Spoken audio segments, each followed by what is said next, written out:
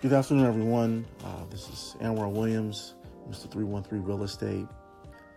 And I titled this program 720 Life, basically because of the situation that me being a black man, a lot of people, black people in America are facing, and that's the resources and finances, being marginally oppressed financially.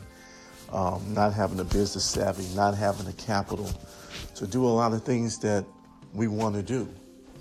And I think a lot of times that's what's holding us back. It's not the hard work, it's not the talent, but you have to have the smarts as well. You have to have the know-how to get things done. And so that's what I'm all about. I'm all about financial empowerment. I'm all about empowering people so you can have a choice. So you can kind of leverage yourself, leverage your credit, leverage the things that you want to do to advance yourself. And it also enables you to make change. If you want to do real estate development, if you want to own your own house for your family, if you want to be an investor and rent it out to people that really don't have the opportunities otherwise to gain the right housing that they need, you can do all those things.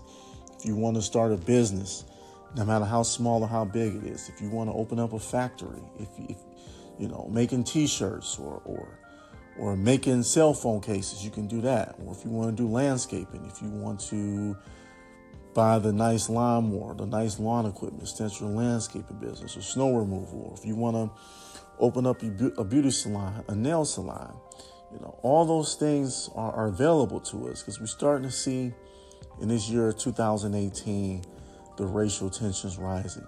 A lot of our and I wouldn't say all of them because there's a lot of places I patronize where you go to certain Middle Eastern places or certain Korean places where you do get good customer service. But oftentimes it happens, you go to a lot of these places, you face a lot of opposition, you face a lot of negativity in hostile situations. It was just a brother shot at a Coney Island just yesterday, just over a small thing, So there's a need for more black-owned businesses. And a lot of that starts just with our basic finances, us getting out of tax problems, having problems with the bank, being in debt, student loan debt, not having the proper credit score, the proper credit profile. And a lot of these things are easy fixes. It's not something that we have to just continue to endure. A lot of times, if we just have the right mindset, if we have the will to do it and knowing how to do it, we can get ourselves out of a lot of these situations, man. And it can literally change our lives. And I have a campaign going on right now, the 720 Life. The goal is to get this summer 100 of my clients to 720 credit score and even build those numbers up. I want to eventually get it to 100 people, to 1,000 people, 10,000 people. Imagine just if we just had 100 people with a 720 credit profile. The type of leverage, the type of buying power you can get for that. Those are the things we can do. Type of real estate that we can buy. Buying up a whole block, buying up a whole commercial storefront of a barbershop, a beauty salon, a nail salon, a deli, a pet store, a restaurant. And it's all black owned, all professionally ran, all efficient. It's a place where you want to go with great customer service. You don't have to worry about getting kicked out. Don't have to worry about the police getting called on you and you getting ran out of there with handcuffs and all this so goofy ass shit that's going on. I mean, we can't do something about it because it's just gonna keep happening. So what happens is it happens to us. We wonder, why does it happen? But we never actually do anything about it. So now we have the opportunity to make things happen. And I feel the easiest ways we can do it are the things that we're not doing. We're trying to save our way and hustle our way out. But a lot of times when we just leverage our credit and we use certain business tools like real estate and equity and business ownership, Those are a lot of the things that can get us out of these financial situations, and that can make a more of a social change for us. Then when we start owning more things, we can start demanding more social justice. But as long as we're not taking our own lives seriously, we're not taking our own financial situation seriously, we're not going to be heard out here in these streets. We're going to continue to be victimized.